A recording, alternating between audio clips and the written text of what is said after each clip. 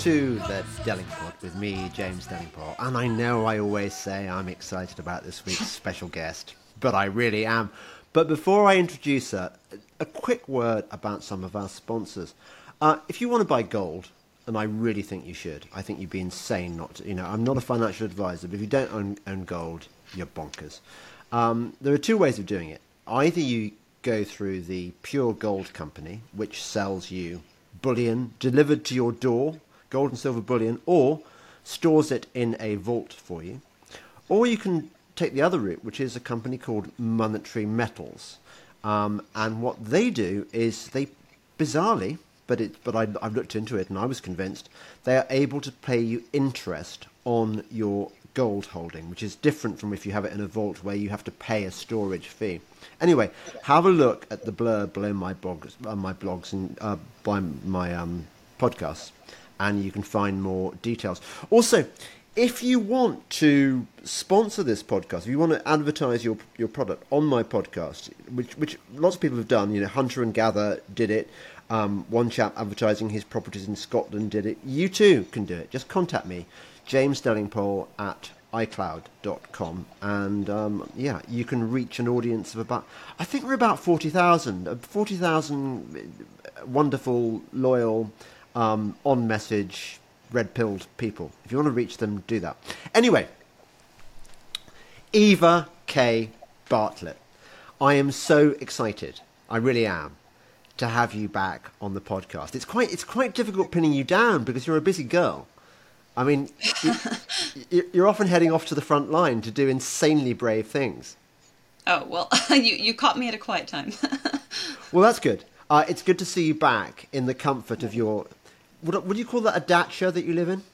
It is in a region of dachas, and technically it is a dacha, but people do live here full-time around in this district as well. So it's my home for now. I'm renting it, and it's fine for me. But yeah, technically a dacha.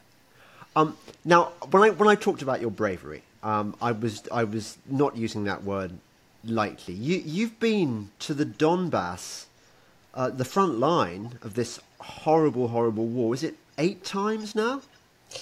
9 times now. First time in September 2019, and then another 8 times from March until April this year. Whoa.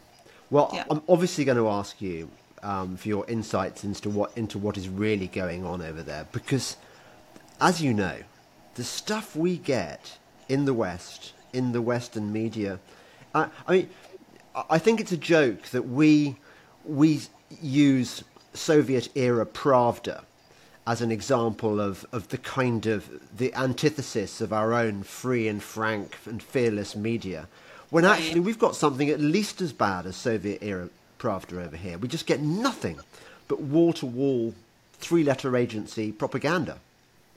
Absolutely, and I might make this point, I might forget this point later, so I'll make it now. I'm sure you're aware of Canadian Broadcasting Corporation, Canada's state media. State-funded media, nonetheless. And at some point summer last year, independent media in Canada contacted CBC and other main Western corporate media to say, hey, we've just learned there's a Canadian, me, on Ukraine's kill list, Mirotvorets. And now I've been on there since my first visit to Donbass in 2019. And, whatever, it is what it is. It's a horrible list. There's over 300 children on it. And, it has been a list in which people whose names have been put on there have been killed, presumably by Ukrainian intelligence, notably Ukrainian journalists, dissidents, and citizens, normal people. Anyway, so this media contacted CBC and said, we're concerned. We want to raise the alarm. Canada's so concerned especially about female journalists, right?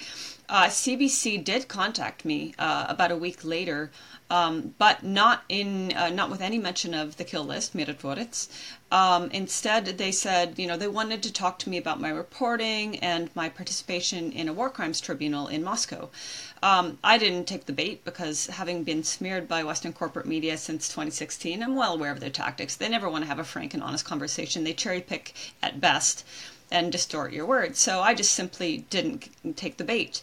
They came out with a really disgusting production, including this scary music to depict what a evil person I am in all the things that they said about me for Syria, they're saying about me for my reporting about civilians and the sufferings of civilians from the Donbass. And what's very interesting about that piece they came out with is not, okay, so they wanted to implicate me as being like a war crimes denier, a genocide denier, all these terms that they're directing towards Russia for defending its own sovereignty and its civilians in the Donbass. But moreover, they drew directly from my entry on Mirotvorets. And the reason I know that is because I did participate in a tribunal on Ukrainian war crimes back in March last year in Moscow. And it was organized by Maxim Grigoryan, an independent Russian researcher who's done fantastic research in Syria and now in the Donbass. I participated in it. I spoke about what I'd seen at that point, bearing in mind this was March last year, and I've seen a lot more since, of Ukraine's war crimes. And the interesting thing about the CBC publication or smear piece on me is that they stated it was in April, and it wasn't. There was maybe another one in April, but I participated in the March one. They have a screenshot from the link where the whole meeting was aired. So I can't remember which Russian site. And if you go to that site, which I did, you can clarify that indeed it took place in March. I think March 11th or something like that. They state it was in April, and where did they get that information from? The Mirotvorets entry on me. So not only did they completely ignore any mention of a Canadian journalist being put on a kill list simply for the crime of reporting from a side that Canada doesn't want to shed light on, but they also drew from that kill list to do their smear on me. And now the other point I wanted to make about that is I don't feel in the climate of Canada right now that I could go back safely. I would potentially risk being thrown in jail. I believe the Canadian government, which supports the Nazis in Ukraine and has done so since the illegal coup in 2014 and has armed them and is very aware of that they're arming Nazi elements in Ukraine. I believe the government, and I'm sure you're very well aware, James, that I think it was in 2021, forgive my dates if I'm wrong, when the Freedom Convoy was going on in Canada, and supporters of that convoy that were simply saying we want to work without having to be forced to take the vaccine, supporters of that convoy had their bank accounts shut down. So, there's the risk, a mild risk of having my bank account shut down. We're already closed it, so that doesn't matter now. But I think this government could actually say, well, this is a genocide denier, war crimes apologist, et cetera, which I'm not. I expose Ukrainian war crimes, and throw me in jail. Or worse, by flagging my name to, CBC listeners, which might include some of the large population of extremists that support the Banderites in Ukraine. If I were to go back to Canada, I don't feel I would be safe, and I don't feel the government or security services would protect me. Yes. Am I right in thinking that Canada has got the highest population of Ukrainians outside the Ukraine?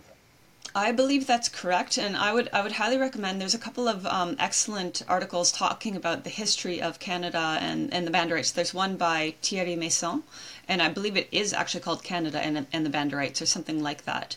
And it can give you more specific numbers on how big this population is and how powerful the Ukrainian lobby is in Canada.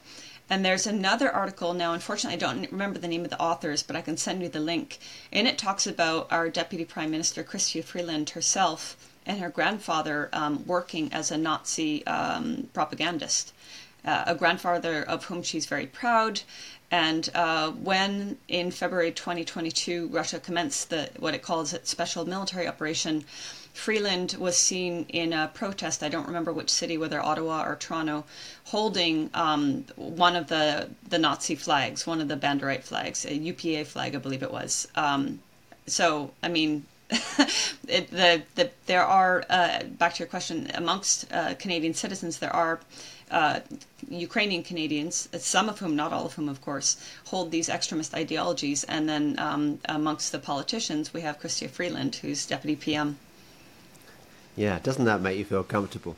I've got to ask you, actually, Eva, before we go on, that given the way that we in the West have been propagandized, and I've made myself very unpopular at parties doing this. I've had people laugh in my face when I just try and explain a few very simple facts about this current war. I talk about the people being burned alive in Odessa, for example. Yeah. And I think in most cases what I find is that they look at me like I'm mad, that this is kind of crazy Russian, it's always Putin propaganda. All I'm doing is regurgitating Putin propaganda. And these people, to a man, would consider somebody like you to be a Putin apologist. You're a propagandist, and you're some kind of rogue journalist who, for whatever crazy reason, has gone out to shill for the evil Russians. How would you? Is there anything you can say to respond to that? I mean, you say they regurgitate these talking points, and they're literally regurgitating CIA talking points, right? I mean, I'm sure they throw in conspiracy theorists as well. Or MI6 in this country's case, yeah. Yeah. So, as for, myself being called those things, I've been called every name in the book for beginning in Syria. Like I said, I think I mentioned since late 2016. Smeared by Western corporate media, smeared by politicians, called every name, Assad propagandist, Assad apologist, Kremlin stooge, Syrian stooge, all the names that you can think of. They don't affect me because I know I'm reporting honestly, and the focus of my reporting in Syria, in Palestine, in the Donbass has always been, with very few exceptions, to interview civilians who are affected by the wars that the West has created and continues to stoke. That's the focus. So going to places that are being shelled, in the case of the Donbass, by Ukrainian forces, most often with Western weapons, interviewing people who have been interviewed, or unfortunately documenting the dead. And, over the course of last year, I would have seen 3 or 4 dozen dead, mangled bodies, body parts littered in the streets. As you mentioned at the beginning, you're not hearing about these things in the West because our Western media won't cover it. I was literally seeing the body parts and smelling the stench of dead bodies. And that's what I do. That's what I report. I go somewhere. I don't go somewhere with a cherry-picked narrative, and I want to add a point to that in a moment. I go somewhere when something happens, I report it. Maybe I go somewhere and I have an idea of something I want to report on. For example, the reconstruction in Mariupol, or the issue of the water disruption in the Donbass, because Ukraine has attacked water facilities. So people were literally, myself included, hauling water in 5-liter jugs in order simply to be able to clean yourself or clean, whatever, bathe, flush a toilet. The water situation was very critical over the course of last year. So there were times when I would go to the Donbass and I had something in mind that I wanted to investigate, or I wanted to interview people about. But if something happened, then I that was my focus. So like in September of last year, I mentioned, I'm sorry to go on about this, but I think it needs to be said. In September of last year, in the space of 5 days, 26 civilians were torn apart in central Donetsk, not a military area. There were no military targets there. These were city streets. There was a market right next to a market where a trolley bus or a streetcar, whatever you want to call it, was going by.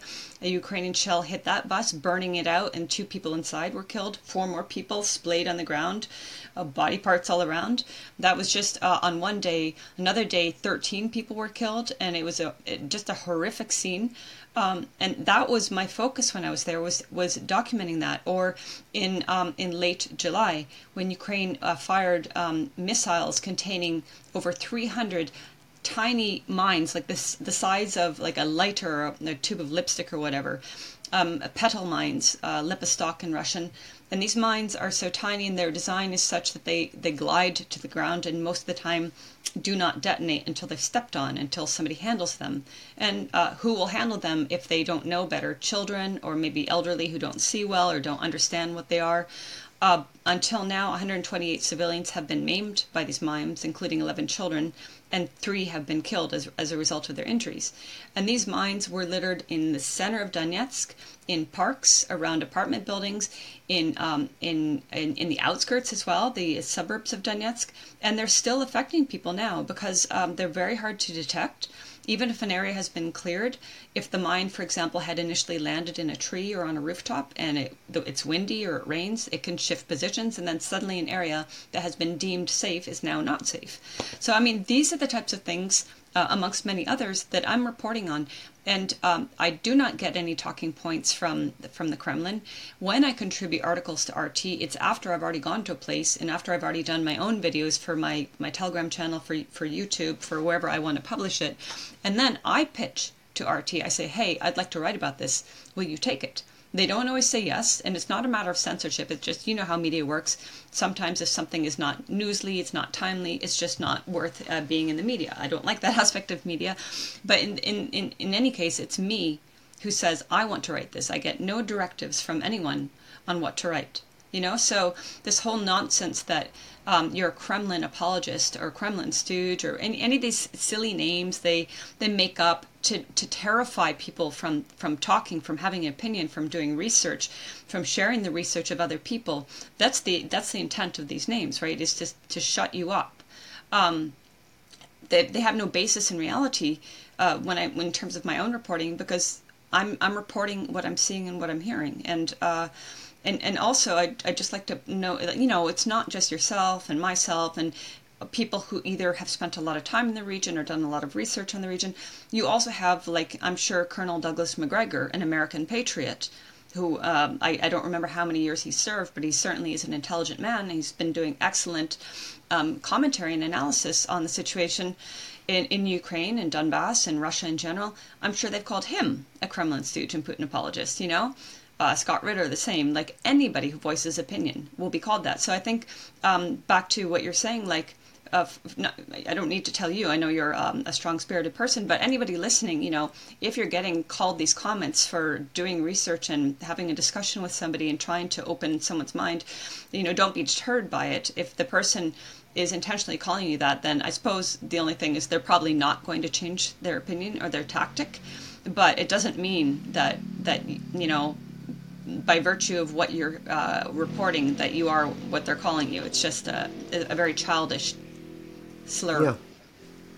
Yeah. I've probably asked you this before, but I think it was 2021 where we last. In fact, I was looking at our old email exchanges, and it was really interesting. It captured the mood of a period which we've almost blanked from our memories, where you and I were wondering, and I'm sure everyone was at the time, whether this was the end of our freedoms already. It was like it felt everything was going to be closed down. We were never going to be let out of our lockdowns again. I mean, I think we've been granted a temporary reprieve. Maybe we'll talk about that later on. But what I wanted to ask you was there ever a time in your life when you thought, as I used to think, that the West were the goodies? I'm always very honest about the fact that my political awakening didn't happen until my late 20s. So I went until that point being not a bad person, not a mean person, but a very naive and gullible and ignorant person. So I suppose at that point I probably thought, yeah, I live in a good country. Canada's a great place to live. You know, my government supports us. We have, you know, I probably thought all the stuff that most Westerners think about their own countries. I was never like extremely like over the top, my country's the best in the world type of thing, but I probably thought some of the basic things that we're told to believe about our countries.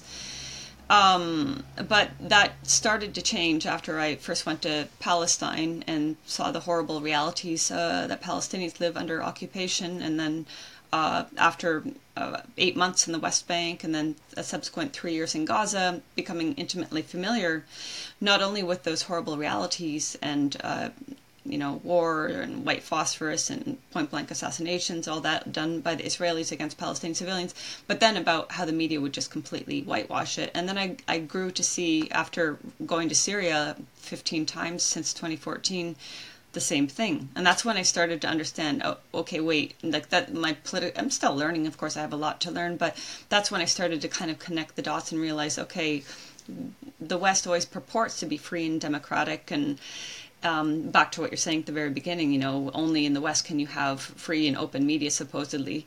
They purport all these things, but having spent a lot of time in the East, I see that, no, absolutely not. That's not the truth. And, I mean, if the West are the goodies, why do they continually foment wars? Why do they literally fund Al-Qaeda?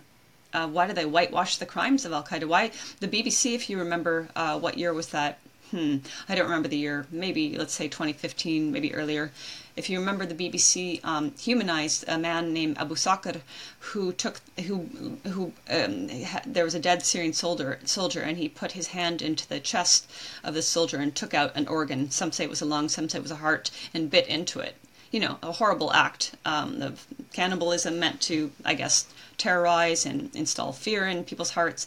And the BBC interviewed him, and they basically said, "Oh, you poor thing, like, something terrible must have happened to you. Please tell us about this horrible regime that drove you to such an act. We know you're a good person," kind of thing. You know, it's just like the media knows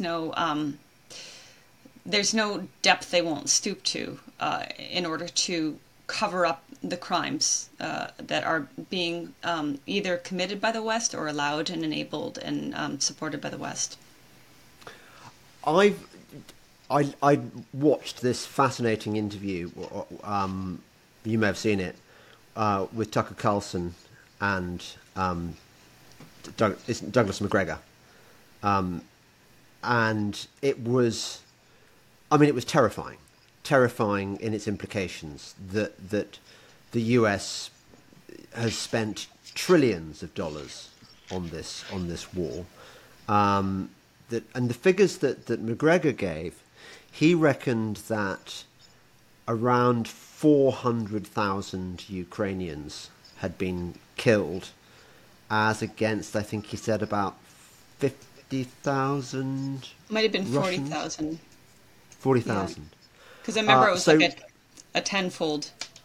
Yeah, 10 Ukrainians for every one Russian soldier. And I think probably like me, you're thinking, I don't want any of these people to die. I certainly Absolutely. don't want young, terrified, disabled or sick these days Ukrainian conscripts dragged from their homes to be sent out into the meat grinder. I don't want them to die. I don't want the Russians to die. Yeah.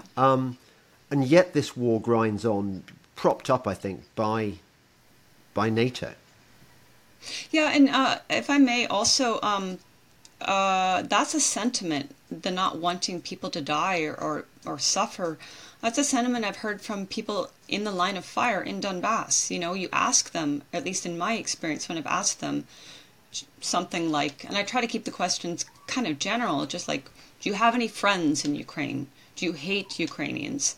And everybody I've asked some rendition of that question to are like, no, we have no problem with Ukrainians. You know, we always used to travel there. Some went to school there. Some summer vacationed wherever, you know, in different areas of Ukraine.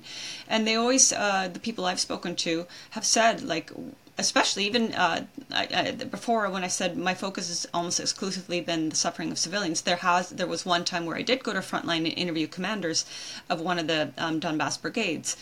And I asked them the question as well, and they also said the same thing. Like, we don't hate Ukrainians, you know, same thing. The only thing they said is, we want the soldiers go home. This is the commanders that said that. They just said, "Idu dom, go home." And they're very aware. They can discern, just like in my experience, Syrians as well. They can discern between your average American, your average Ukrainian, and the powers that are pushing and funding this war, you know, or these wars rather. So I think it's important to emphasize, at least in my experience, both in the Donbass and here in Moscow Oblast, when I talk to people about the situation, I have not seen the hatred that Russians are depicted as being hateful. I haven't seen that.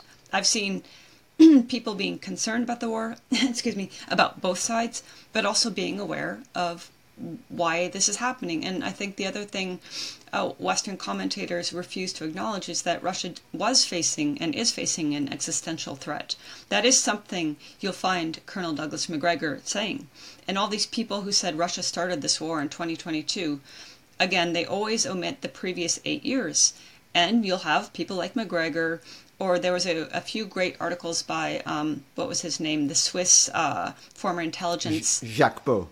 Yeah, he did some great articles that were republished in English, and he laid out the chronology of events, including the increase of Ukraine's shelling of the Donbass prior to February 24th, when Russia started its special military operation. And he also laid out the fact, you know, that, again, something Western commentators conveniently ignore, is the Minsk Accords which Russia was pushing both sides to adhere to, and which we learned sometime last year. Merkel, Macron, Hollande, they all said, well, we never intended to adhere to them. We were just buying Ukraine time to build up its military, and that was effective, wasn't it? So I've kind of gone astray from your question, but I just wanted to make that point about, I haven't seen the hatred. I'm sure there are people here that hate Ukrainians, but in my experience, I haven't seen widespread. But then, you were talking about, not wanting people to die. You know, I had my Telegram channel kind of grew a little bit over the course of last year, maybe because I was reporting from the Donbass and people wanted firsthand information. For whatever reason, it grew. But at some point, I had to close my comment section, not because I want to be like a tyrant and not allow freedom of speech, but I got sick of hearing.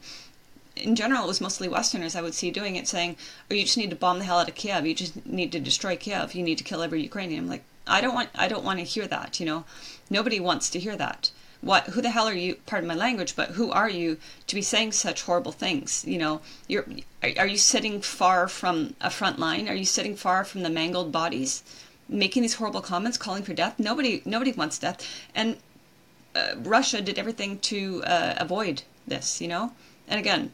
It's not just me sitting in Moscow Oblast saying it. You have these American patriots like McGregor, or you have Jacques Baud also saying that, and many, many more people who've just simply done the research, saying this was an avoidable war. And it even when Russia offered, a peace agreement, Scott Ritter was making that point in a recent interview. He was like, President Putin was far more generous than I would have been, So it's just, it's, back to your question,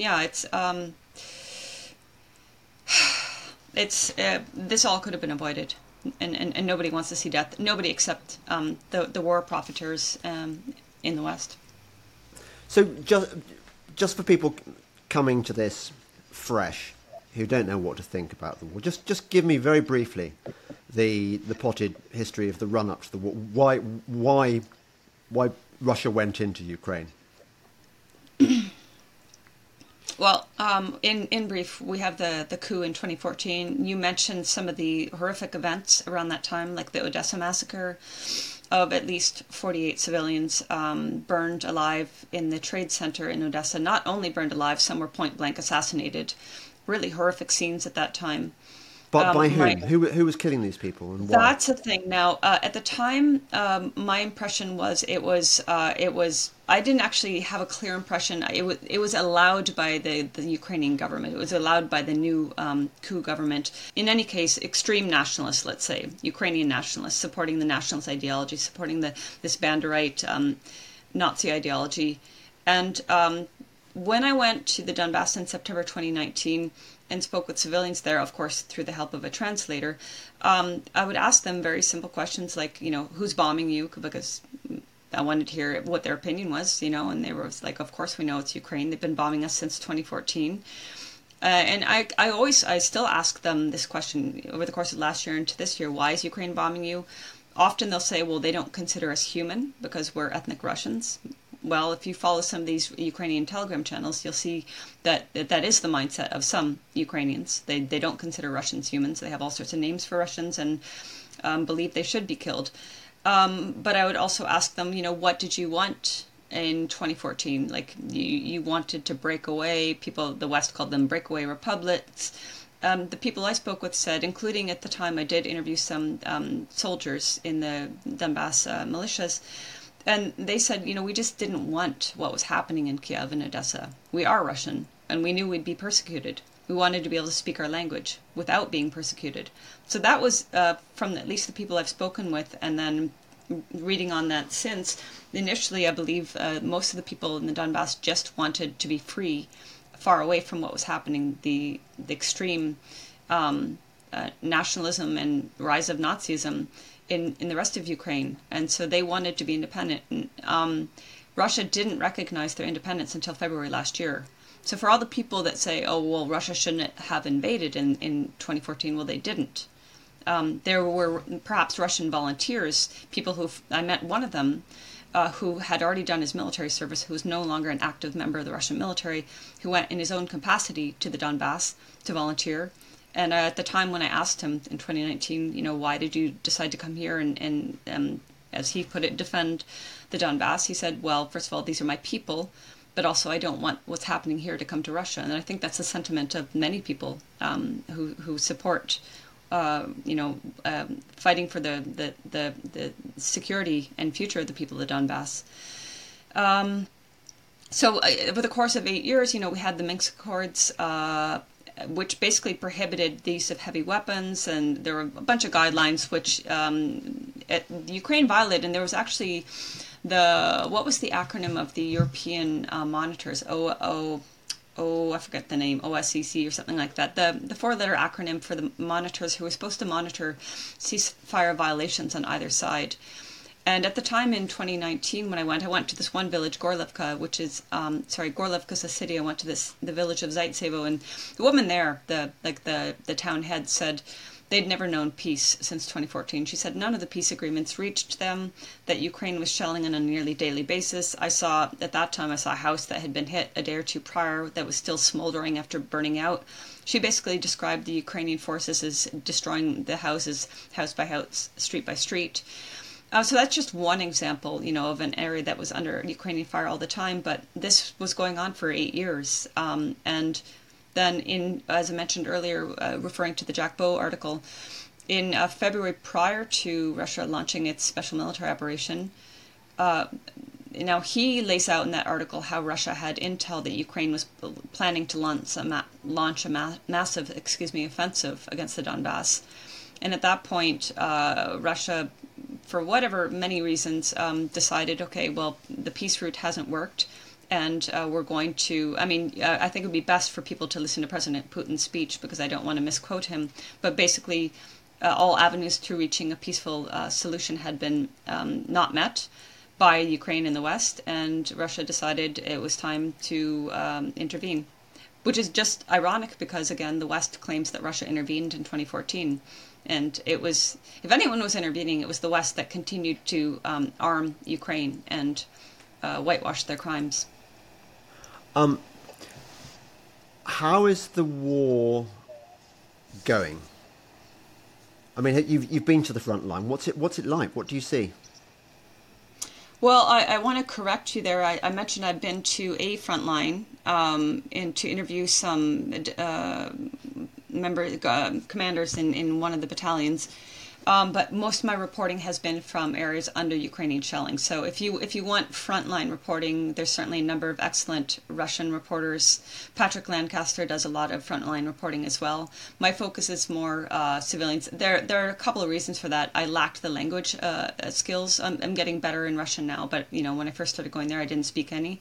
There's not a whole lot you can do. I mean, you can take a translator, but I think I wasn't equipped in terms of having and until this year I wasn't equipped with having body armor or stuff like that. I never had it in Palestine or Syria. But in terms of what I saw when I went to the front line, well, I saw soldiers that are living a very difficult life, not a luxurious life by any means, of course, but when I would ask them what is their motivation, why are they fighting, it's, again, I think it's so similar in pretty well every case, at least a place that I've been to. When you're defending your homeland, then it's not a question of luxury or whether you defend or not. It's a question of your existence.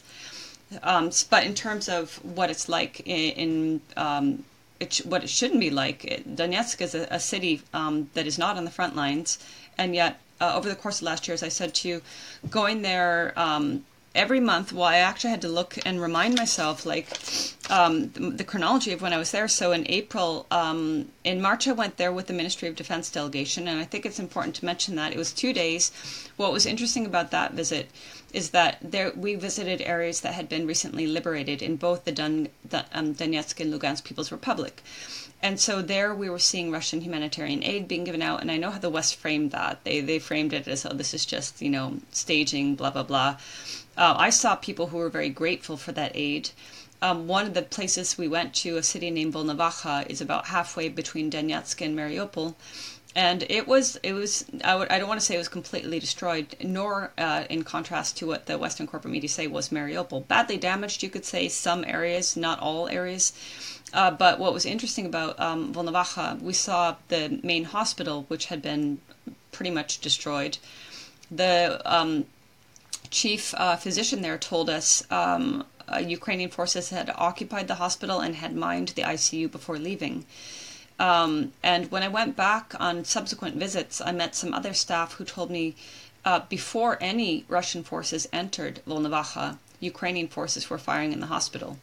And this was a common theme that we heard from Mariupol, that Ukrainian forces were occupying residential buildings and were also firing upon residential buildings for whatever reason, probably mostly to incriminate Russia. Maybe also a sense of sadism. I don't know all their motivations, but it's well documented they did this in many areas that they occupied. So it was interesting to go back to Volnovakha later and see, it wasn't this one chief physician who claimed this, but other employees in that hospital. One thing I wanted to mention earlier is that in going in March on this Ministry of Defense delegation, there were 2 French mainstream channels that were on that delegation. So it wasn't only so-called Kremlin stooges. They saw and heard everything I saw, but they omitted everything I saw and heard. We went to the site of a March 14th massive, it's called a Tuchka-U missile, which contains, cluster bombs, cluster munitions. And on March 14th in 2022, Ukraine had fired this Tuchka-U, and air defense had intercepted some of the clusters, but not all. 21 civilians were killed, and this was the center of Donetsk. So we went to that site. There were photographs still up. It was like, when we were there, it was maybe 2 weeks later. So you could see the impact of where the bomblets had landed. You could see the photos of the people at the time, that, grief-stricken people. And we heard from Denis Pushilin also, who spoke of that day, who spoke of the 8 years of the war. We went to the various liberated areas. We also spoke to, I'm blanking on his name, the head of the Lugansk People's Republic. And these people, these 2 French channels, they included none of that. The only thing they said was, this is what Russia wants us to see in terms of the humanitarian aid. So, in terms of like Western reporting, they'll often say, and I saw this with Syria, there's many parallels between reporting on Syria and reporting on Donbass or Ukraine proper. They'll often say like, well, we can't report because we're not allowed to go there. But in the case that they are enabled to go there, they're given visas, or they're taken, in this case, on a delegation to see and talk with people. They just don't report honestly because it doesn't fit their narrative. So that's that one visit. But if you look like you wanted to make a point there. Well, that's really interesting, because you've raised a point there that I find really puzzling, which is, as somebody who spent his your doggy, as somebody who spent his life, most of his working life, as a journalist, I used to think that the war correspondents were the coolest of the cool. These were people who they were nobody's bitch. They just went out there to try and find out the truth, and they were fearless, and they lived on the edge. But ultimately, what they wanted to get out at whatever cost was the truth of what was happening. And yet, I read some of the reports that you see in the UK media, in the mainstream media. And it reads to me like the purest propaganda. And I'm thinking, on what level are these people aware that they are lying on behalf of the forces pushing the Western war effort? How much are they conscious of what they're doing, do you think? I would wager most of them are very aware and very conscious. Now, I want to mention Syria, and also something more recent from my April visit to the Donbass People's Republic, or it's now Donbass, a part of Russia. But in terms of Syria, both in my reporting and my dear friend and colleague Vanessa Beeley, who sends her best wishes to you, by the way, we were very well aware of many instances which Western journalists were in Syria. They had their pre-scripted narrative. They completely ignored what they saw around them. And So they chose willfully to continue with their prescriptive narrative. There's one example, Lise Doucet, BBC, April 2014, my first visit to Syria. Terrorists occupying eastern Ghouta, east of Damascus, shelled as they were doing all the time. They were constantly shelling Damascus, civilian areas. They shelled a school in the old city. They killed one child and injured over 60. I went with others to the French hospital, which was treating many of the children. I took some footage. I tried to get their names, tried to show the civilian suffering, which is usually, what I try to do. Lise Doucet was there. She was asked by someone, "Are you going to tell the truth?" She nodded her head and said yes. Her later article, which was titled, weirdly, Russian Roulette or something, said, quote, something like, "The regime says it was rebels in eastern Ghouta, but locals believe it was the regime." And I use the regime in quotations, of course. I don't call it the regime, it's the Syrian government. Sorry, Booth. But she knew very well. I mean, you spend any time there, and, she was free to walk around. And the terrorists in eastern Ghouta were shelling us all the time. It was a matter of, really, I suppose roulette is appropriate in that regard. It was a matter of luck that you weren't shelled. And so she knew very well. You talk to a local and they'll be like, yeah, they've been shelling us for years. Just like in Donbass, you ask a local, as I did, who's shelling you? Is it Russia, as the media claims? And they'll be like, no, of course it's Ukraine. So she knew very well. That's one example. There are many, many examples of, Vanessa collaborated with this Syrian journalist Rafik Lutif in the making of the documentary The Veto, in which they describe an incident, I forget which year, it might be 2012, in Homs, in which various Western mainstream media outlets come together to stage an event that never happened, to incriminate the Syrian government. That's one example. I had an example, yes, from April this year. So I went with journalist Christel Niant. She lives in the DPR in Donetsk. She's been there for over 6 years, I believe. She speaks fluent Russian. And we were interviewing people from Bakhmut or Artyomovsk. And these people were talking about how they had been shelled by Ukraine relentlessly.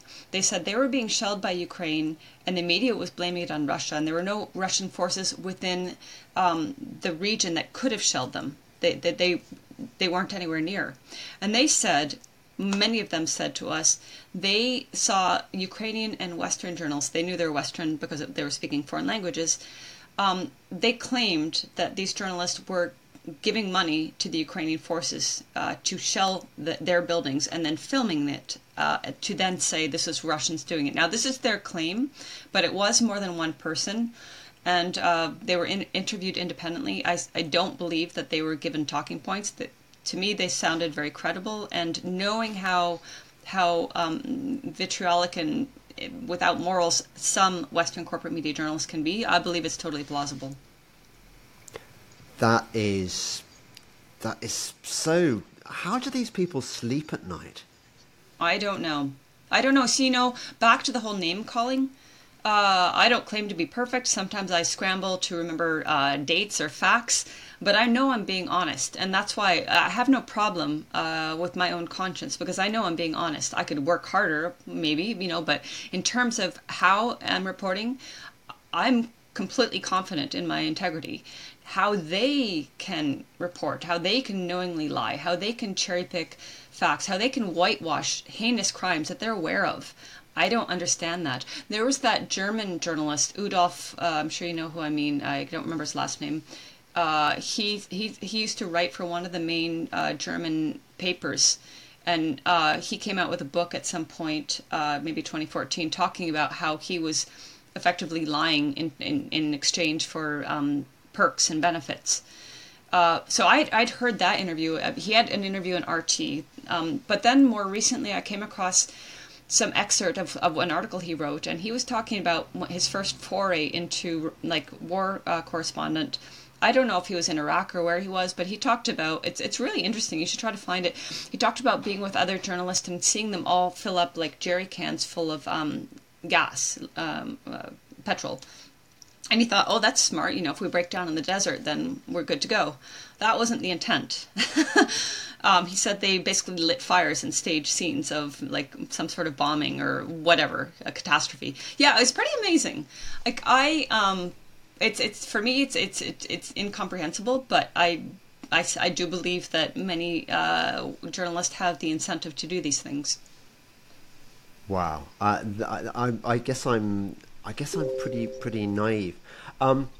Before I forget, and this is a bit of a sidetrack, we'll come back in a minute, but I'm speaking to you the day after Prigozhin, allegedly, they claim the bodies are so burned that they can't identify them. That Prigozhin, the head of the Wagner group, and formerly head chef, allegedly to President Putin, his plane's been brought down with his entourage. What do you understand as the story behind all that? First, I want to say I'm not much prone to speculation because we don't have, any of the facts. We have what's been said, and then there's multiple conflicting reports. The Russian, whatever the aviation body has said, his name was on the list of passengers. So we have that. We have the plane went down.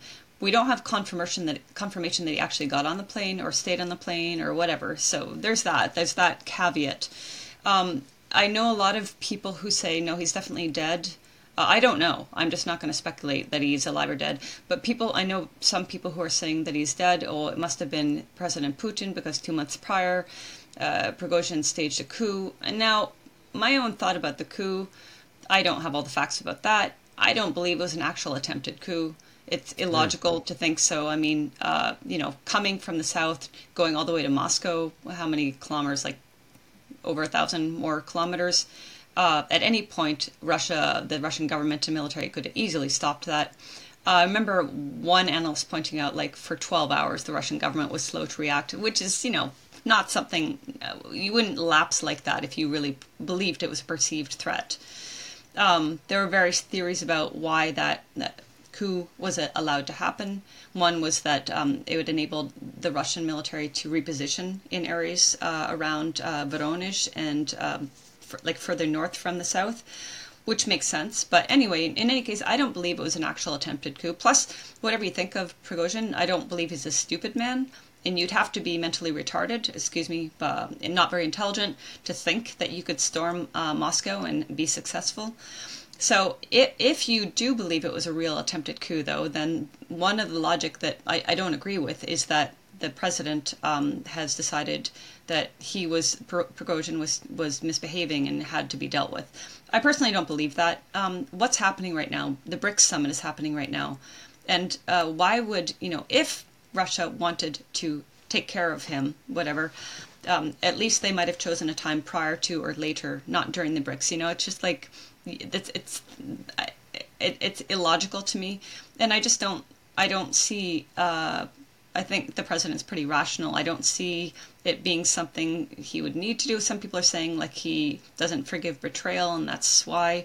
I don't know. I think there's too much. We just don't have all the facts, and now I'm speculating, and I just said I think it's pointless to speculate. But these are theories people are putting out, and I just don't agree with them. Eva, can I just say I'm so glad that you said that because that has been my response to when I first heard about the coup. I thought, well, everything that comes out of Ukraine, of that conflict, is misinformation, disinformation. How do you say Maskirovka? Yeah. Well, I think you said it correctly. Because I'm inclined to, just on the grounds of plausibility, I'm inclined to agree with you that it was much more likely to be about disguising troop movements than it was about the coup, because I looked at the maps, as you did, and I thought, that is a very, very long road to Moscow. I've done the route I've done the route 9 times since, let's say 8 times since last year, and then once in 2019. And like if you take a train, if you're lucky, you can catch a train from Moscow to Rostov-on-Don that is around 16 hours. That's the train. If you're driving, maybe you could do it faster, but then you have all the toll booths that, you have a lot of obstacles in the way. It's not very plausible. Yeah, exactly. Which inclines me to think that it was, this is pure speculation, that it's more likely to be a Western assassination than a... Yeah. Just to sort of put a, throw a stone Yeah, at I the mean, hornet's nest. I think, yeah, that aligns with the who benefits question that we should always be asking, right? And in my mind, Russia doesn't in any way benefit from that, even if people want to say that the president had a grudge. I don't believe so. I think he's a very rational person. Actually, Scott Ritter, again, I'm not like his secretary or anything, but he's made some good points lately. And he was talking about an interview with Soloviev, a media personality here, who was talking about President Putin's personality and how I don't want to misquote, but basically how everything he does, it's in contrast to how Western leadership behave, where it's all about ratings and how people are going to perceive your actions. He was saying the president thinks of the country first. And so even if you want to have this theory that, what's happened was some sort of revenge, which I don't believe at all, it doesn't align with the president. I'm explaining this badly, but it doesn't align with his character and motivations. Yeah. I would say we can't know, of course. So again, speculation, but I think it makes more sense that who would want to have this man who represented a very effective military group, who would want to have him taken out? Well, Western intelligence. Plus, it would be like seen as destabilizing Russia, right? And the West always wants to do that. Yes. I mean, I'm not a Putin fanboy by any stretch, but I do get the strong feeling that the version of Putin we're sold in the West is a misleading one. It's a sort of caricature. I mean, people get castigated. I mean, whenever anyone in the West says, "Well, I'd rather have a leader like Putin than any of our lot," they're accused of being a kind of Kremlin stooge or whatever. But actually, I don't get the impression from his decision making that he is, as you say, he's not led by. He doesn't need to, does he? He doesn't. No. He doesn't need to get voted in, really. It's not like he's trying to impress people with PR campaigns like Rishi Sunak or whatever. Yeah. But the big debate I find in sort of awake circles, I think most people who are awake, actually not all, but probably about 2/3, are aware of what's really going on in Ukraine. But the big dividing point is Putin actually a goodie, or is he just another facet of the evil elite that's taking over the world and wants to destroy us all? Is he as bad as the US deep state? Have you got a view on that? I do. I mean, I don't want to get too much into that, but that is not my belief for many reasons. And again, it has nothing to do with the fact that I contribute to RT. I guess I should make that clear. No, I just inherently don't believe that. I believe there could be elements within the Russian government that are affiliated with, this globalist ideology. President Putin has come out with some very strong-worded speeches, deliberately naming globalists. And again, I think people should go back to his speech around February 24th or whenever that. He made a very powerful speech around the time of the commencement of the special military operation.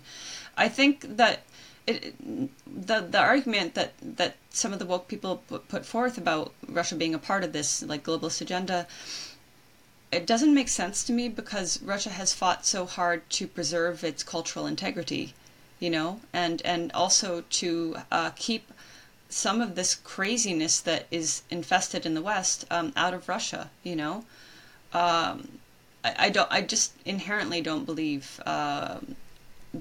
And another thing, I would really recommend, there are people who've looked into, the tech side of things far more than I ever could. So one argument I've heard is, well, why is this happening? Why are certain tech things happening? And a rational explanation I've heard is well, they're going to happen whether or not you like it, whether or not the president of Russia likes it. Certain technical advances are going to happen. But are they going to be used in the same way as, say, the Western global elites would like to use it? You know? And I don't believe I'm with so. you. Yeah. Yes, certainly. The sort of the pro Putin camp says, yeah, look, he's standing up for Christian values, for family values, for tradition, yada yada yada. And the anti-faction, and there's a few bloggers who specialise in this, who who purport to be from the middle ground, who are just looking at it objectively, and what they all say is, look at his behaviour during the fake pandemic. Look at these kill shots, these evil vaccines were imposed on the Russian military. That he is no good guy. He's just as bad. So maybe you can correct me on that. Well, I think I know who you're referring to without naming the person. I remember that person was claiming all of the, what was the number of the conscripted military, reservists? Well, I forget the number now. Was it 30,000? No, it was more than that. 200,000? Whatever the number was. He was at one point claiming they were all forced to get the shot. I spoke with people who had been called up and asked them, and they said no. And I remember also looking into, I'd have to dig into what are the sources. But that same person went back and retracted, not a result of me, as a result of what other people had said, correcting him. He did retract his claim that they were being forced to get it. Now, whether prior to that, I can't really speak to whether or not military were forced to get it, but I do know that I spoke to people who had recently joined or been called up, and they said no, that absolutely wasn't the truth. That's one thing. And that person has a variety of media they can rely on to fit their narrative. I'm not really equipped because, as I said, I'm starting to understand a lot more Russian. I can read it slowly. I can speak it like a 2-year-old. But I'm not equipped. I'm not that familiar yet with all the media sources and who's funding them, which Western NED or other body is funding them, where they're getting their motivations from. So I can't sit down. Plus, I have other things I want to focus on. I can't sit down and dissect every post the person makes. But I feel like they're cherry picking to suit their narrative. Who knows? I could be totally wrong. It's possible. Yeah. But I don't trust the information they're putting out. And talking of imponderables that we can only speculate on, I was a couple of years ago. I was really mustard keen to have Gonzalo Lira on the podcast, and now I'm thinking, man, I don't think that he could be detained by what's the Ukrainian security people called? SBU. The SBU, who are like the Gestapo, aren't they? I mean, they're not lovely. Yeah. And for him to be detained and then released, I mean, I don't want him to die at all, but I'm thinking, am I right to be suspicious here? I will, again, be given with a caveat. The things I'm going to say are my own thoughts. When they're not my own thoughts, I'll refer to whoever I heard them from or agree with. But I had my doubts about him, and I also, like you, of course, wish him no ill. I hope that he's safe. If he is in detention, I hope he's released and not tortured. When he disappeared last year, I was among the people very strongly advocating for him. He and I had communicated prior to that.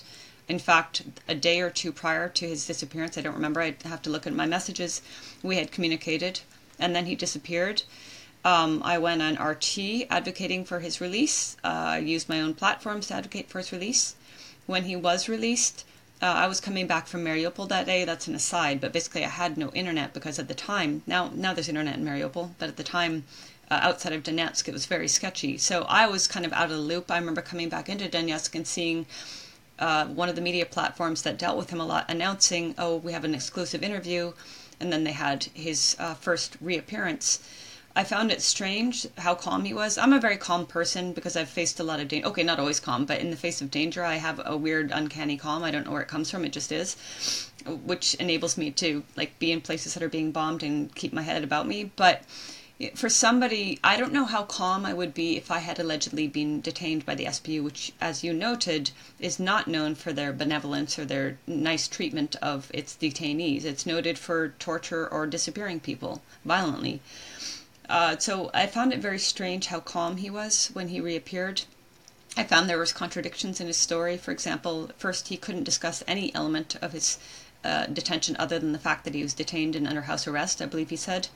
Then sometime later, he told the particular media platform he was being interviewed by, he said, or in one of his YouTube videos, he said, "Oh, I sent all the documents to them. They've seen it." So I thought, well, that's weird because you've already said you can't discuss any of the details. So sending your documents is literally not only discussing, but sharing information you cannot share. I found it strange that in Kharkov, of all places, where prior to his disappearance, he told me he was, okay, I don't want to say terrified, but he was scared. He said, the crazies are on the street. You don't know who's one of them or not. So in the text that he was sending me, which I still have, he was scared. So I found it very strange that after allegedly being detained by one of the most notorious intelligence services, he's given his devices back. He claimed in one of his interviews, at first he said they were taken from him. Then he said, well, they were taken and my passwords were changed, so I no longer have access to my initial Telegram or Twitter. But he was allowed to open new Telegram, Twitter, and YouTube, which just doesn't jive. If he's being accused, which he apparently was being accused of being a Russian agent, why would he be allowed to have his devices, period, let alone open new platforms, gain, tens of thousands of followers on each platform, do his streaming, continue to be critical of the government? You're just not allowed to in Ukraine. We know that. It doesn't make any sense. And not only do that for a short period, but for the next year. And then after he did his stint to the border, I'm sorry, I am very skeptical. It just, to me, it's illogical. I know the explanation put forth is that he took, he did those 3 15-minute videos because he wanted everybody to know the exact details of his detention and alleged torture before he tried to do a runner to Hungary to seek asylum. Okay, that's plausible, but just an aside, in 2019, I went to Kiev, I think Feb 2019, to interview the lawyer of Ukrainian journalist Kirill Vyshinsky, who was then being detained under pretrial detention. He'd been in pretrial detention by the end of when he was actually released, it was over a year, maybe a year and a half. And I was, like I've just said, I don't get scared very easily, but I was pretty terrified in 2019, before all this got even worse. Of course, I knew there were Nazi elements in Ukraine. I was terrified to be in Kiev. I was there for 3 days. I was looking over my shoulder everywhere I walked. I didn't go out at night. So I was, at that time, terrified. Now, I know it's easy for us to say in the comfort of our own homes. If I was in his position, I wouldn't have taken an hour to do 3 videos and whatever time it took him to set up or whatever. Talking in English in an area that's not speaking English, most presumably, flagging attention to yourself, I would have gotten the hell out of there whatever way I could have, or gone to the American embassy, maybe, in Kiev. So I don't know, the story doesn't line up. Why was his ankle bracelet removed? Why were his passport and other documents given back to him? Why was he allowed to flee, travel 2 days or whatever it was on his motorcycle? It doesn't make any sense to me. So I don't know I'm not going to go as far as state he is some sort of intelligent asset. I don't know that. I just know it doesn't line up with the reality of what life is like in Ukraine. Yeah. I was... I'm sorry, James. There was one other thing I do feel is relevant. George Eliason, an American investigative journalist living in Lugansk since maybe 2012, maybe prior to that. He's a very good investigative journalist, and he did a couple of videos, so people can listen to him if they want to on his YouTube, George Eliason. But in communicating with him and in his videos, I'm not divulging anything he hasn't already made public. He stated that he spoke with 2 different journalists. He didn't say who, he didn't say where. My assumption is they're in the region, either in Russia or in Ukraine or in the Donbass, but I don't know that. That's my assumption. I could be wrong. He stated these 2 journalists Lira was in contact with and was trying to get information, I believe it was their address. Information that somebody should not be asking a journalist. That's why I think they're in the region, because if they're in the States, they'd be a little bit safer. What I can say is that after his initial reappearance last year, I did not follow his new Twitter account because I was extremely suspicious and skeptical of him, and I frankly just didn't wish him ill, but didn't want anything to do with him. And he spent a lot of effort trying to reel me in or get a hold of me. I don't know. He had people messaging me saying he said he couldn't DM me on Twitter because I didn't follow him. My settings are such that he could have, and random people who I don't follow were DMing me saying he wants to talk to you. I wasn't interested. He finally did start DMing me. I didn't reply, and he did say, "Why aren't you talking to me? Where are you?" He made a rather large effort to get a hold of me and to get me on his roundtable. I don't know why. I mean, if I was blanking you, you'd probably say, "Oh, that's a shame. Eva doesn't want to talk to me. I guess I'll move on." But he didn't do that. So in light of what George Eliason said, it does make me wonder why he felt this urgency to try to get a hold of me. Yeah. Interesting. I used to do, until recently, a podcast with my old university friend, Toby Young.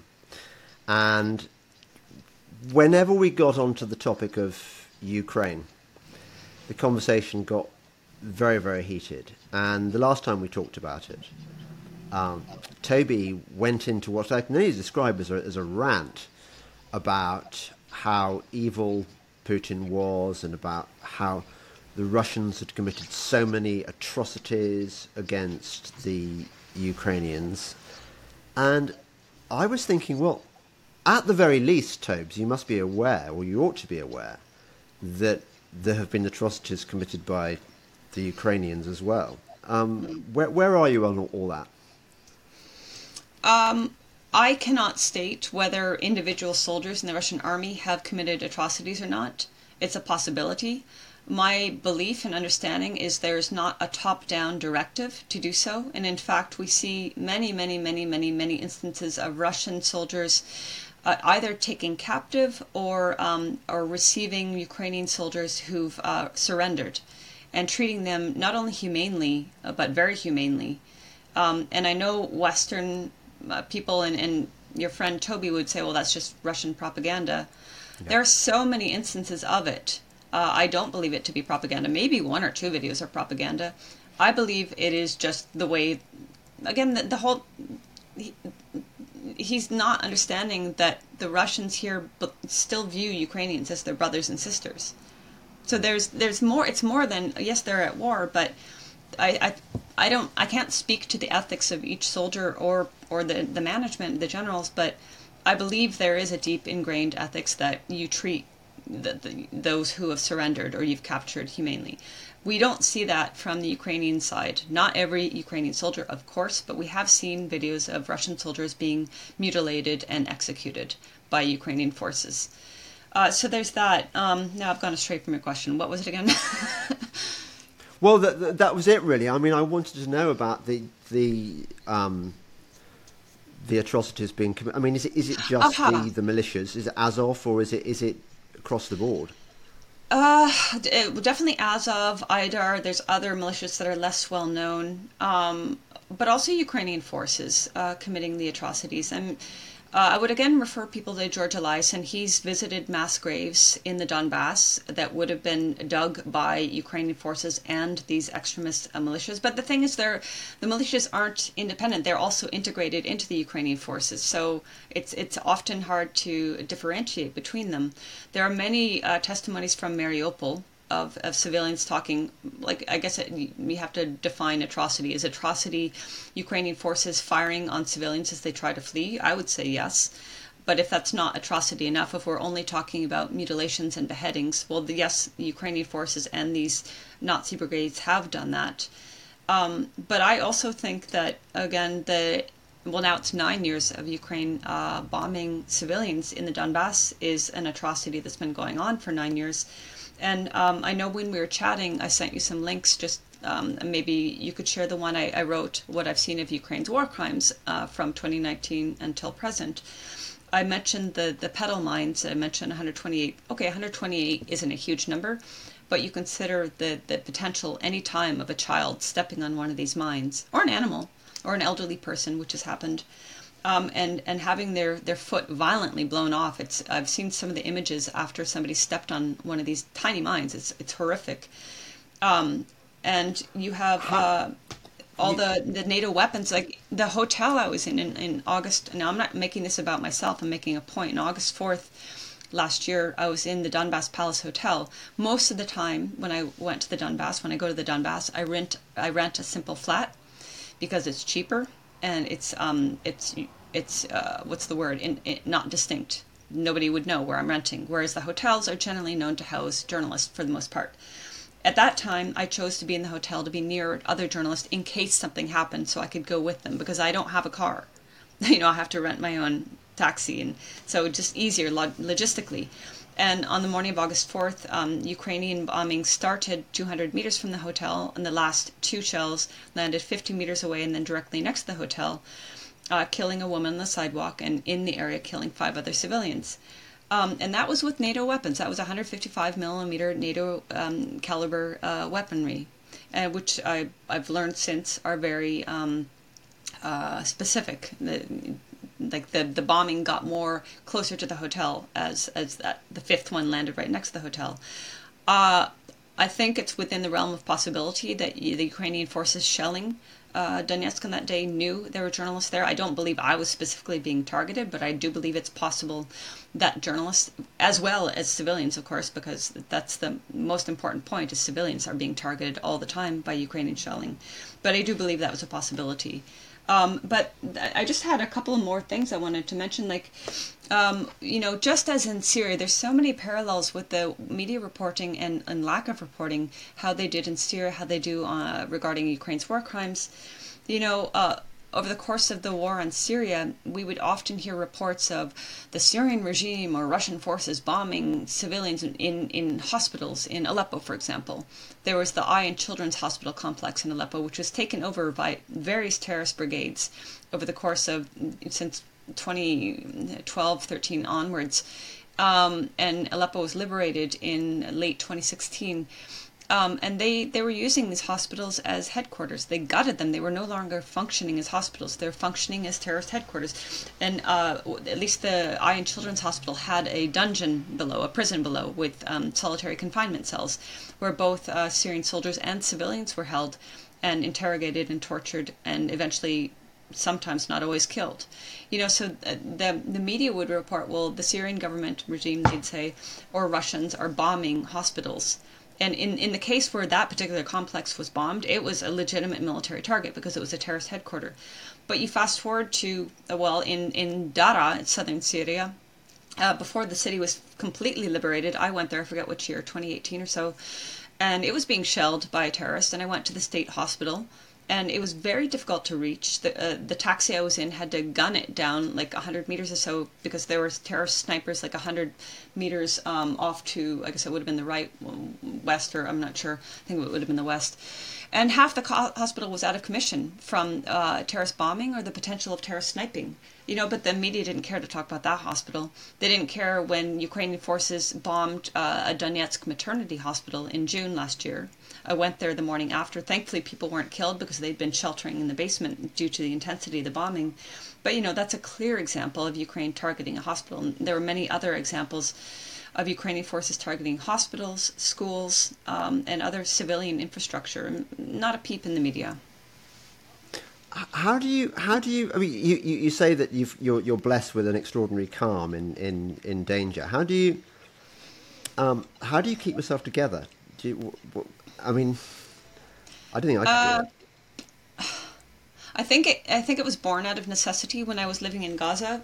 At the time, I was an activist and not a journalist, so I was blogging.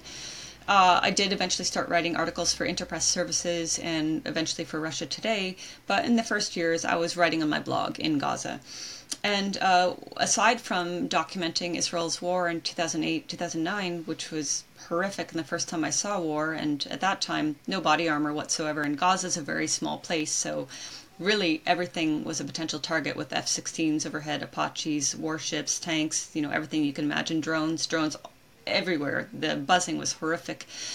But aside from that, our work, the other activists and I were accompanying farmers on their land in northern and eastern Gaza, because even when they're like a kilometer away or 500 meters away from the fence that separates Gaza from the rest of Palestine, the Israeli forces fire on them. So we often came under fire, not rubber bullets, not gas, but live ammunition, sniper fire. They thankfully didn't kill us, but the intent was surely to frighten us because the bullets were literally whizzing past our heads and bodies. You could hear them. This happened over the course of the 3 years I did this on many, many occasions. And I think it was during both my first experience with war and during those experiences with coming under Israeli sniper fire that my body, it's not healthy, of course, psychologically, because really, the fight or flight, right? And so I wasn't fleeing. I was literally standing there. My body developed this calm. I don't know if I had that as a child. I don't know. It just developed at some point. So, I mean, do you have a faith? Are you religious? I'm not religious. I respect people who are religious. I just didn't grow up with religion. But I don't know. It sounds cheesy. I do think something's looking out for me because there are many instances by now. Yeah, where it was very close, and it's just you look back and you think, damn, that was close. Well, I think I think that's even braver of you in a way because I mean, if you're a Christian, you've got the consolation that you're going to go somewhere better, but for you, it's you don't know that yet. Well, yeah, I don't. No, I mean, back to this though. I think it's important. Back to what we were saying at the very beginning, how those of us who have a different narrative based most of the time in reality and or on the ground reporting or interviews, what people like Vanessa, myself, my colleagues who are doing this kind of reporting do, at least I'll speak for myself, and I think I can attribute this to Vanessa because I know her very well. It's because we're compelled to. It's not out of career, ambitions, aspirations. I have no aspirations to be working for any media company. I happen to contribute op-eds to RT, and that's fine for me. But I'm also perfectly fine just having my little YouTube and Telegram channel. So I don't have career aspirations. I'm just glad to have platforms where I can share what I believe to be truth. And I think that when you're driven by, at least I can say for myself, I'm driven by an urgency to expose as much, of the war propaganda, and also to share the voices who are being completely erased by corporate media. That I'm driven by that, and also by the strong, having spent so much time in Syria and Palestine and now at the Donbass, a strong sense of just how wrong it is that these people are suffering so much and being killed and maimed and tortured for no reason other than these sadistic occupation or wars that have nothing to do with human rights and all these virtue signaling hashtags that we're forced to read in every platform we open up, So, and the hypocrisy. I really hate hypocrisy. It's like, it pisses me off and it motivates me to work harder when I see one of these Western suits talking about their concern for whatever particular area or whatever, particular leader is such an evil person. Because very well that when they want to overthrow a government, or at least and throw the society into chaos, they have to vilify the leadership. They have to vilify the army. So all these claims of Russian soldiers raping babies, I'm sure you've heard that kind of stuff. Yeah, and yeah, eventually, from Toby Young. The woman behind it, I forget what her position in the Ukrainian government was, but she was fired because even that propaganda was too much for Ukraine, surprisingly. It's very interesting what you were saying about the truth, because I think that's going to strike a chord with a lot of people watching. Because, like you, I get all sorts of accusations thrown at me that somehow I sort of shill for that that my business model is based on putting out the craziest story, the craziest conspiracy theories I can think of, or whatever, and you accused of being a Kremlin stooge or whatever. And actually, I think what unites all of us in the clue's in the word, the truth movement, is that we place truth above all else. We don't really care about the other things, the material things and stuff. I mean, it's nice. I'd like a Oleg Deripaska's yacht with a crew, I guess, maybe. But it's not essential. Whereas the truth is absolutely essential to me. I don't care where and I'm not frightened, and it's clearly the same with you.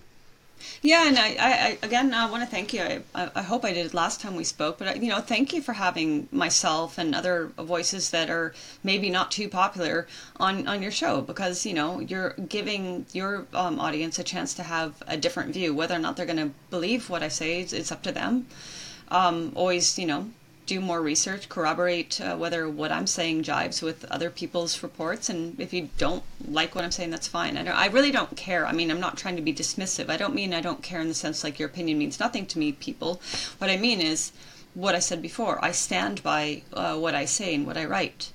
If I make an error, of course, I will correct myself. But in terms of the overriding messages I'm putting out, I stand by it. And people think by calling names it's going to stop voices from speaking out. It won't.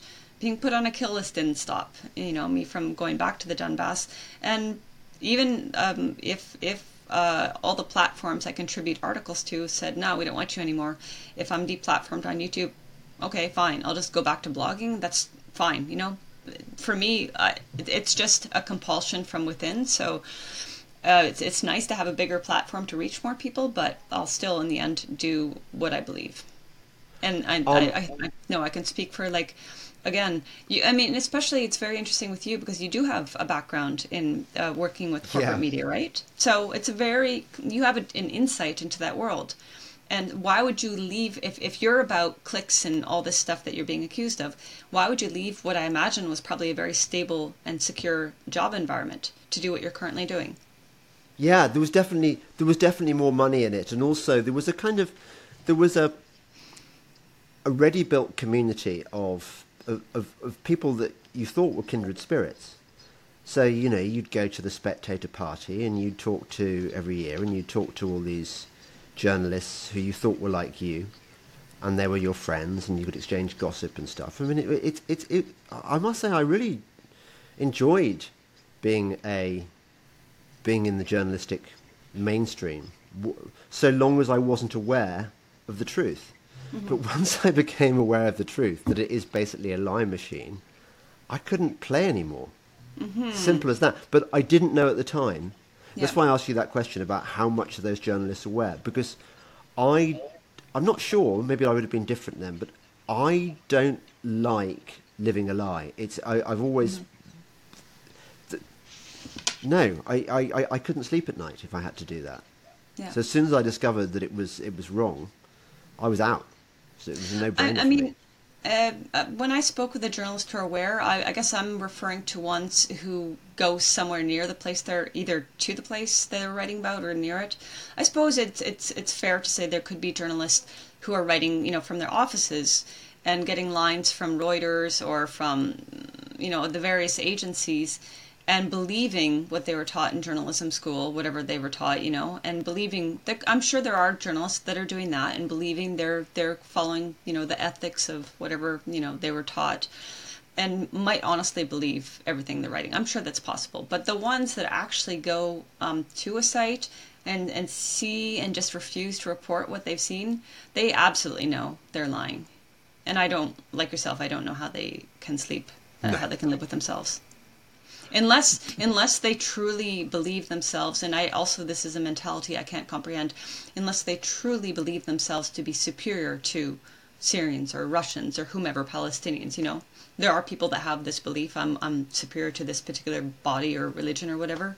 I don't understand that, and it doesn't justify lying, but I suppose in their minds it could justify. That's interesting. I wanted to ask you, because I was very, very depressed after listening to the Douglas McGregor Tucker piece, because McGregor is of the view, I don't know whether he's being unduly hysterical here, he thinks that once we reach the point where there are no Ukrainian conscripts left to be fed into the meat grinder, that NATO will move in and start sending our boys. I mean, as you know, the American deep state is heavily invested in this, particularly Victoria Nuland, who seems to be leading American foreign policy, even though she's kind of... Who elected her? She's just a kind of apparatchik, isn't she, of the Biden presidency? But that the military-industrial complex is so invested in war, and Congress is a uniparty when it comes to voting for more money for more war and more weapons and more everything. Where are you on where things are going? Do you think it's going to end up with the Third World War with the West, or do you think there's going to be? Do you think that they're going to? The attrition is going to be such that the Ukrainian army is going to be effectively wiped out before the West can move in, and I don't know. What do you think? I would have to, I think, defer to McGregor and other analysts. Yeah, I mean, I don't know. I have to say, just simply, I don't know. I think the people that are pushing this war are crazy enough to ratchet it up to that level. But they also, I don't believe that they're crazy enough. I don't believe, one thing I disagree with some analysts about is I don't believe that the decision makers really truly believe that Russia is weak or Putin is weak. As you know, as we've heard analysts say, like, oh well, they always not the analysts, but the Western decision makers, the powers that be, they really believed Russia is weak. And no, I don't believe so. I think that's just a line they put out to dupe the public into supporting their wars and their whatever ambitions. But I do believe they could be crazy enough to push things. But and then, as others have pointed out, well, you know, Russia has already made clear their red lines, which would definitely be. Well, we already know there's Western. There's my other dog here. We already know the West is in Ukraine. I do too.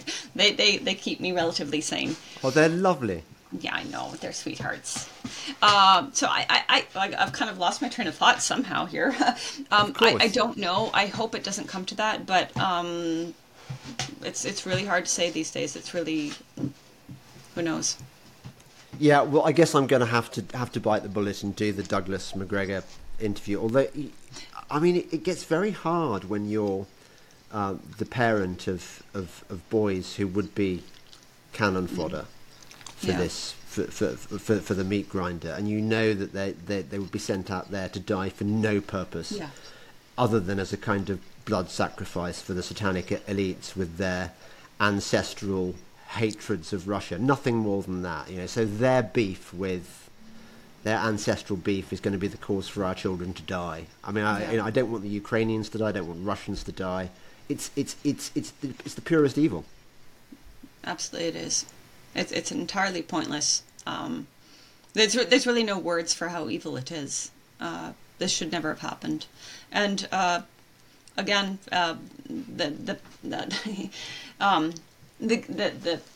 the guilt is really truly on the West, who instigated the coup in the first place, and not only in Ukraine, but everything. It's all tied together, right? What they're doing in Syria, they continue to punish the Syrian people for their crime of not allowing their government to be toppled.